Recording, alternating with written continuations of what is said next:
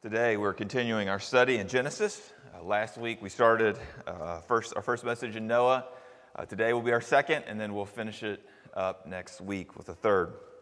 And so last week we looked at how God was going to judge the world for its evil by sending a flood to wipe out everything except for Noah and his family and a pair of each kind of animal.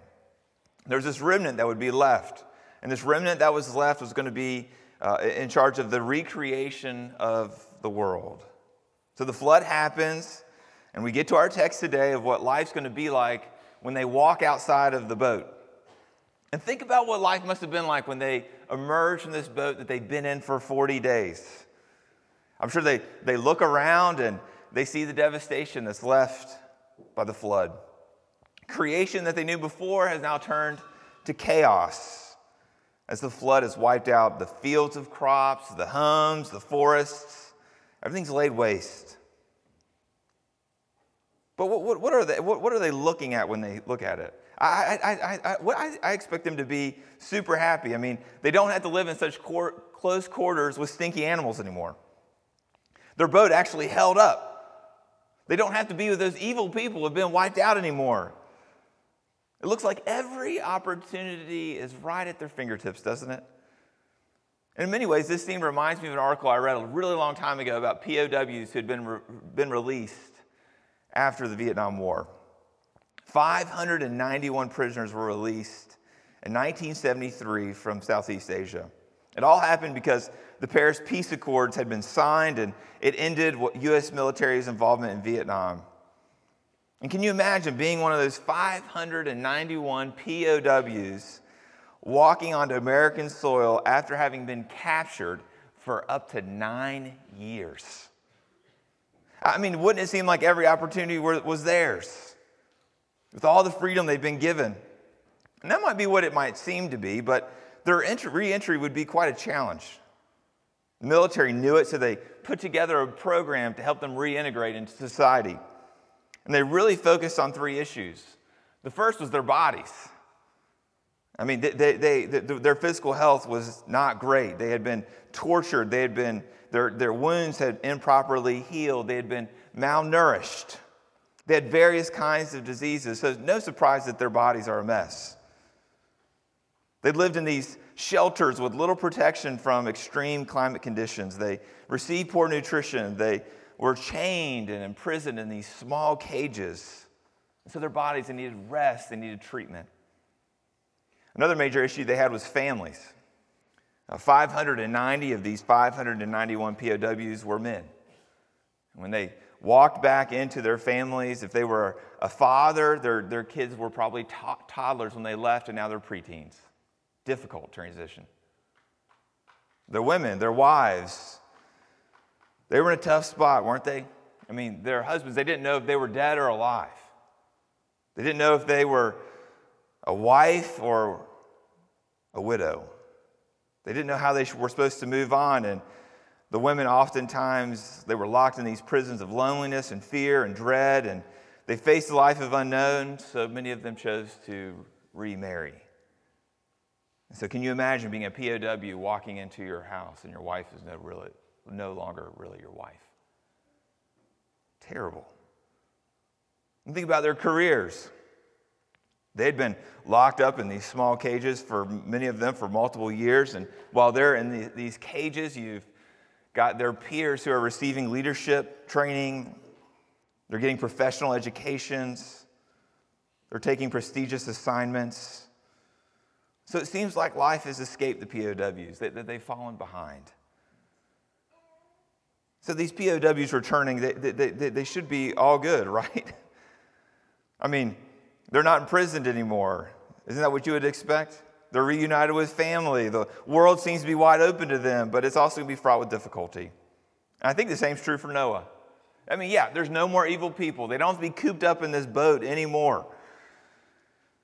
It seems like a fresh start, but Noah knows this isn't Eden. So what should Noah expect? What should his family expect into this new world? And I think this is really relevant for many of us. Many of us, we go through these seasons of trial, and we're always like, just when we get on the other side of this, life's going to be all right. Isn't that the way you felt about COVID? was like, man, once the vaccine is widespread, we'll all be all right. Once everybody's been infected, we're going to be all right. Life is going to go back to normal. What should we expect? And I think our passage will help us. We're going to start in chapter 8, verse 20, and read through chapter 9, verse 17. It's kind of long, but hang in there with us. And then Noah built an altar to the Lord. And he took some of every clean animal and some of every clean bird, and he offered burnt offerings on the altar. And when the Lord smelled the pleasing aroma, the Lord said in his heart, I will never again curse the ground because of man. For the intention of man's heart is evil from his youth. Neither will I ever strike down every living creature as I have done. While the earth remains, seed time and harvest, cold and heat, summer and winter, day and night, they shall not cease. And God blessed Noah and his sons and said to them, be fruitful and multiply and fill the earth. The fear of you and the dread of you shall be upon every beast of the earth, and upon every bird of the heavens, upon everything that creeps on the ground, and all the fish of the sea. Into your hand they are delivered. For every moving thing that lives shall be food for you, and as I give you the green plants, I give you everything. But you shall not eat flesh with its life, that is, its blood. And for your lifeblood I will require a reckoning. From every beast I will require it, and from man. From his fellow man I will require a reckoning for the life of man.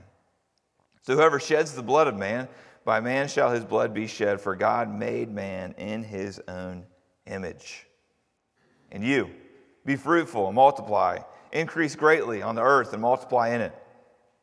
Then God said to Noah and his sons with him, behold, I establish my covenant with you and your offspring after you, and with every living creature that is with you, the birds, the livestock, and every beast of the earth with you. As many as come out of the ark, it is for every beast of the earth. I establish my covenant with you, that never again shall all flesh be cut off by the waters of the flood, and never again shall there be a flood to destroy the earth.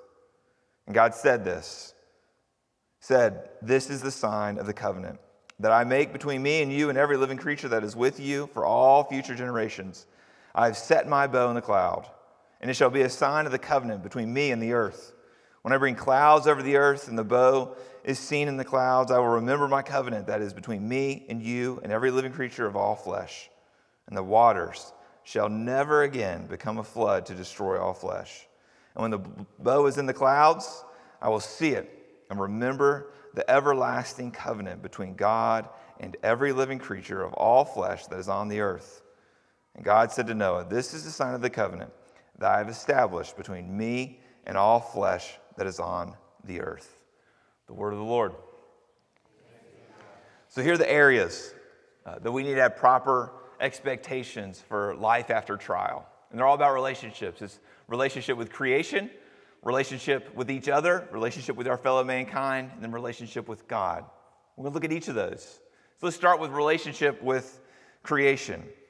I mean, remember back several weeks ago when we were going through Genesis chapter 1, and we saw that at the end of every creation day, God said that he saw all that he had made, and it was good, right?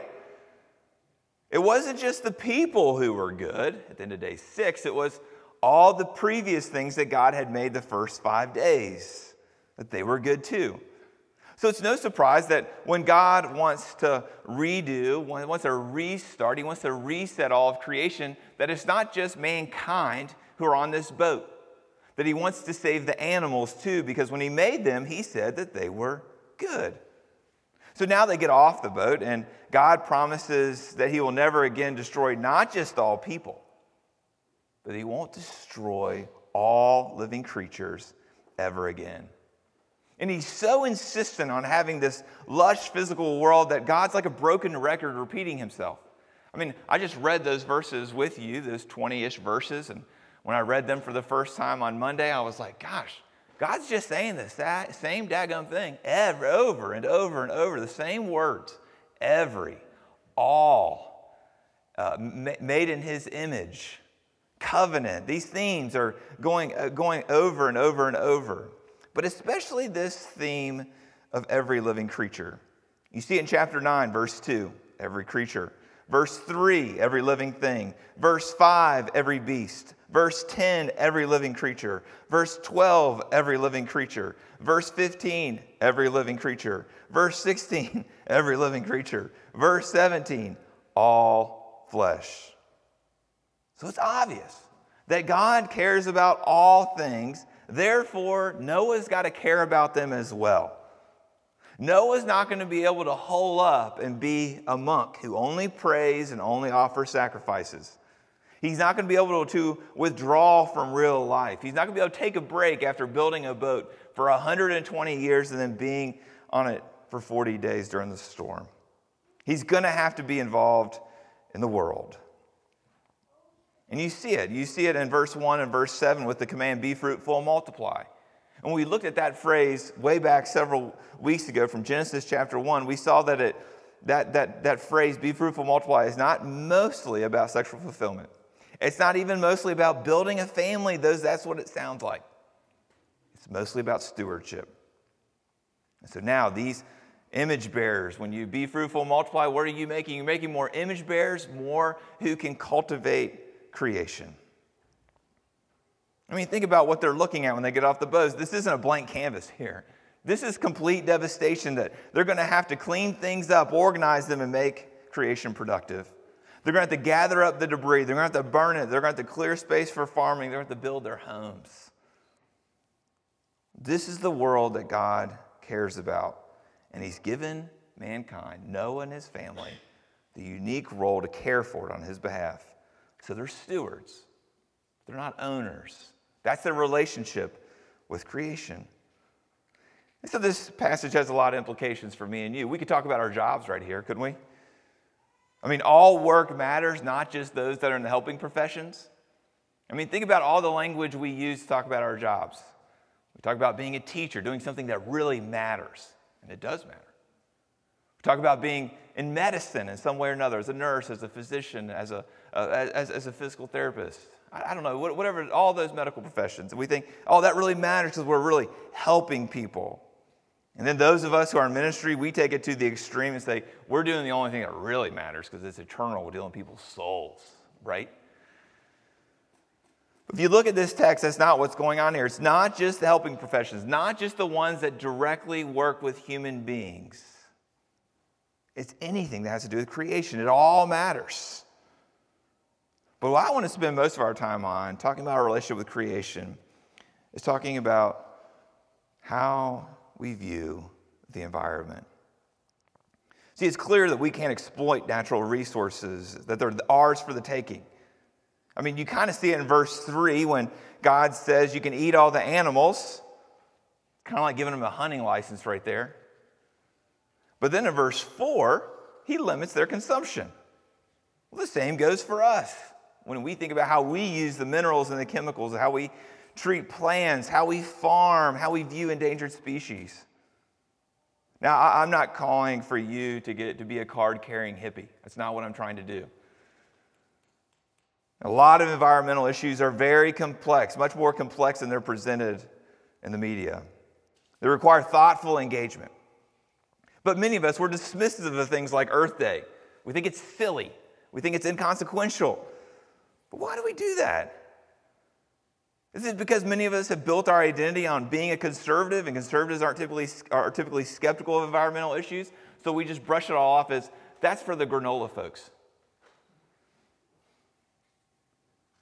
And I think that's sad. But let me be clear, liberals, you're not off the hook either. See, many Christians on the left, they'll advocate for ecological issues, and it's really just a way of virtue signaling their politics.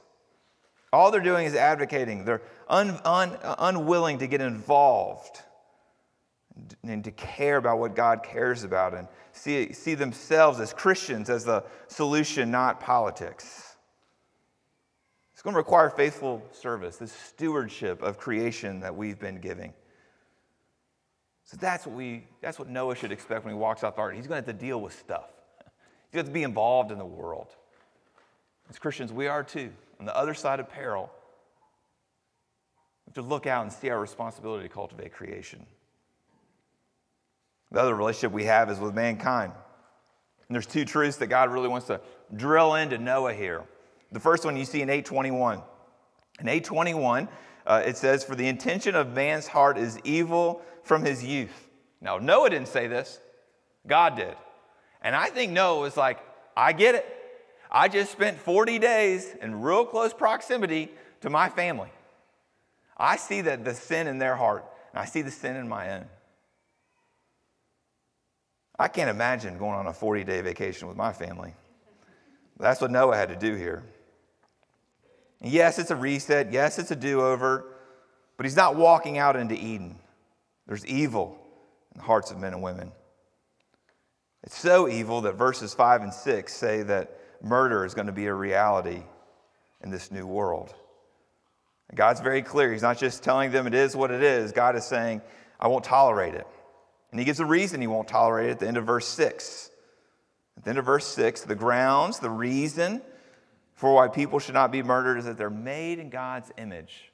So these two things that he's got to know about mankind. He has to know from 8:21 that every intention of their heart from their youth is evil.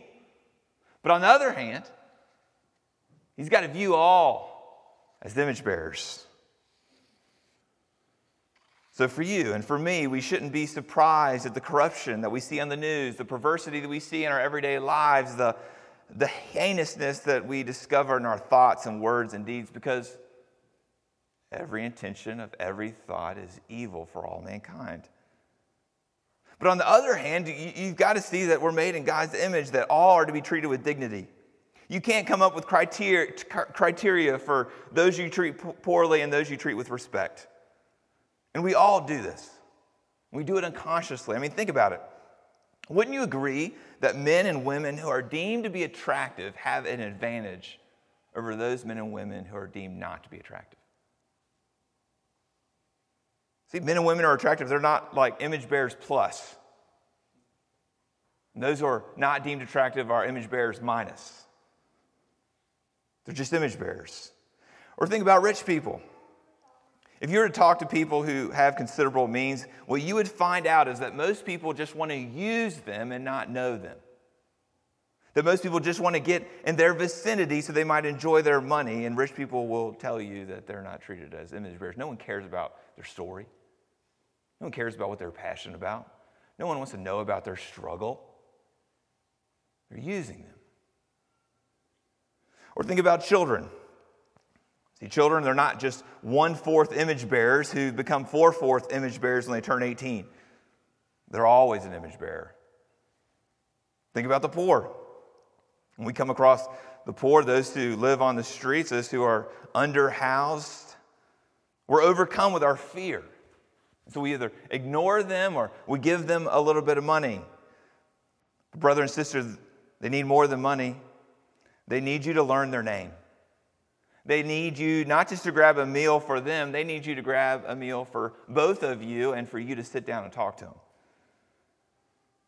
See, they're image bearers. They're not solutions to be solved with money, devoid of a relationship with them. The poor. Well, what about those victims of our sexual lust? Whether it's porn or it's a hookup or it's lust in general, the thing that all those forms of sexual immorality have in common is that they objectify other human beings. We simplify them as victims who only have bodies that we receive pleasure from without seeing them in all their humanity. So do you see how this doctrine of the image of God informs our whole lives?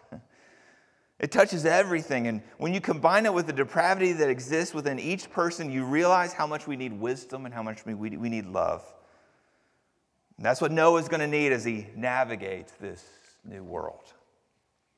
Let me give you a word of caution. Please don't leave here and say, I'm going to have a good relationship with creation, Marsh. You know that blue garbage can outside my house? I'm going to fill that thing up from now on. That's what I'm going to be about. When I go on a walk, I'm going to start picking up trash. You might be saying, I'm going to be a good steward with my job and my money and my time. I'm going to cultivate a life of beauty in this physical world. I'm going to show dignity to every person I meet, rich or poor, red or blue, young or old, people with disabilities, people without disabilities. I'm going to be like Noah. I'm going to do all that God commands. Well, if you do, I need to give you a firm warning. You're going to peter out quick. Your motivational tank is going to be hit empty fast. Because you need to get a different resource, a resource that is outside of you. And it's the resource of grace, God's grace. And that's how God is presented in this passage. And you see grace all over the place in our text. I'll start by looking at the first verse, 8:20. In 8:20, Noah comes out of the boat, and the first thing he does is he worships. And he's got plenty of reasons to. God's kept him. He's alive. He's been protected. So he worships. He doesn't come out of the boat and start working. He doesn't start with a big party for his family because he knows the most important relationship he has is with God. He doesn't think like most of us about God. He's not worried about God doing this whole flood thing again because in Genesis 6:18, before the flood, God had entered into a saving relationship with Noah and his family. He'd covenanted with Noah. And so Noah understood that God was a God of grace, so he worships. This is the first clue of what their relationship's going to be like. The next clue is found in the covenant, the details of it. As you look through it, you'll see that God promises to continue to protect all the world and Noah's family without requiring anything from them. They don't have to agree to the covenant for it to go into an effect. They don't have to do anything to maintain it. And that's a good thing because 8:21 still exists, that there's evil in their hearts. It's stunning grace. But look at another place. Do you notice how many times God uses the word covenant in verses 11 to 17? 7 times. And he uses it so often that it's hard to read for us as the modern reader. But it's crystal clear. It's crystal clear what the author is trying to do here. 7 is a perfect number, and using it 7 times in 7 verses, it indicates the fullness of God's commitment to wicked people. He promises them security and peace. Grace again. But did you notice the bow? I don't know, maybe if you're familiar with this story, you thought, why does it say bow instead of rainbow? I thought it was a rainbow that was up in the sky. A bow? Well, here's the reason it's translated bow. The word for that occurs 75 times in the Old Testament, and every single time except here, it's referring to a weapon of war. Like bow and arrow, not like a bow in your hair. And God hangs this rainbow in the sky, and it's pointed upward. If the bow in the sky were pointed downward, it would indicate that God could pull the bow back and execute judgment on mankind once again. But God no longer targets the human race.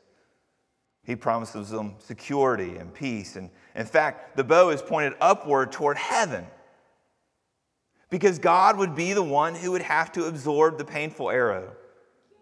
See, in order to keep the commitment with wicked people, it's going to require him not to overlook their sin, but to pay for it. And he paid for it on the cross. He sends his son. And on the cross, we see judgment and mercy meet. We see Jesus absorb the justice of God so that we could experience only his mercy and grace. And that's what you see when you look at the cross. You see judgment, you see grace. When you see the rainbow, you see this vast array of colors and a weapon of war. Grace, judgment, meet at the cross. And so what Jesus is doing for us today is that he's shining a light in 2023 back on the cross. And we see the shadows of the cross here in Genesis 8 and 9. And he's doing it so that you would be wooed once more to come home. If you find yourself lonely, if you find yourself lost, if you find yourself sad, God wants to be your shelter. He wants to be a home for you in the midst of a sick and weary world.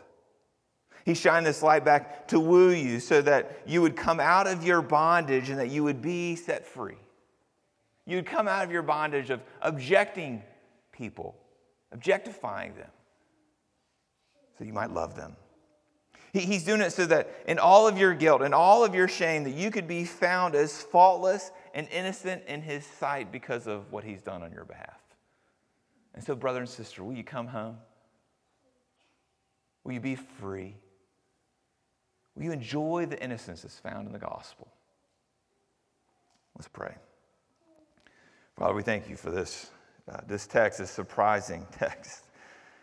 Lord, that even though every intention of our heart is evil, Lord, that you love us and you promise us not just protection, but you promise us relationship. So, Lord, I pray we would enjoy that here at this table. In Christ's name, amen.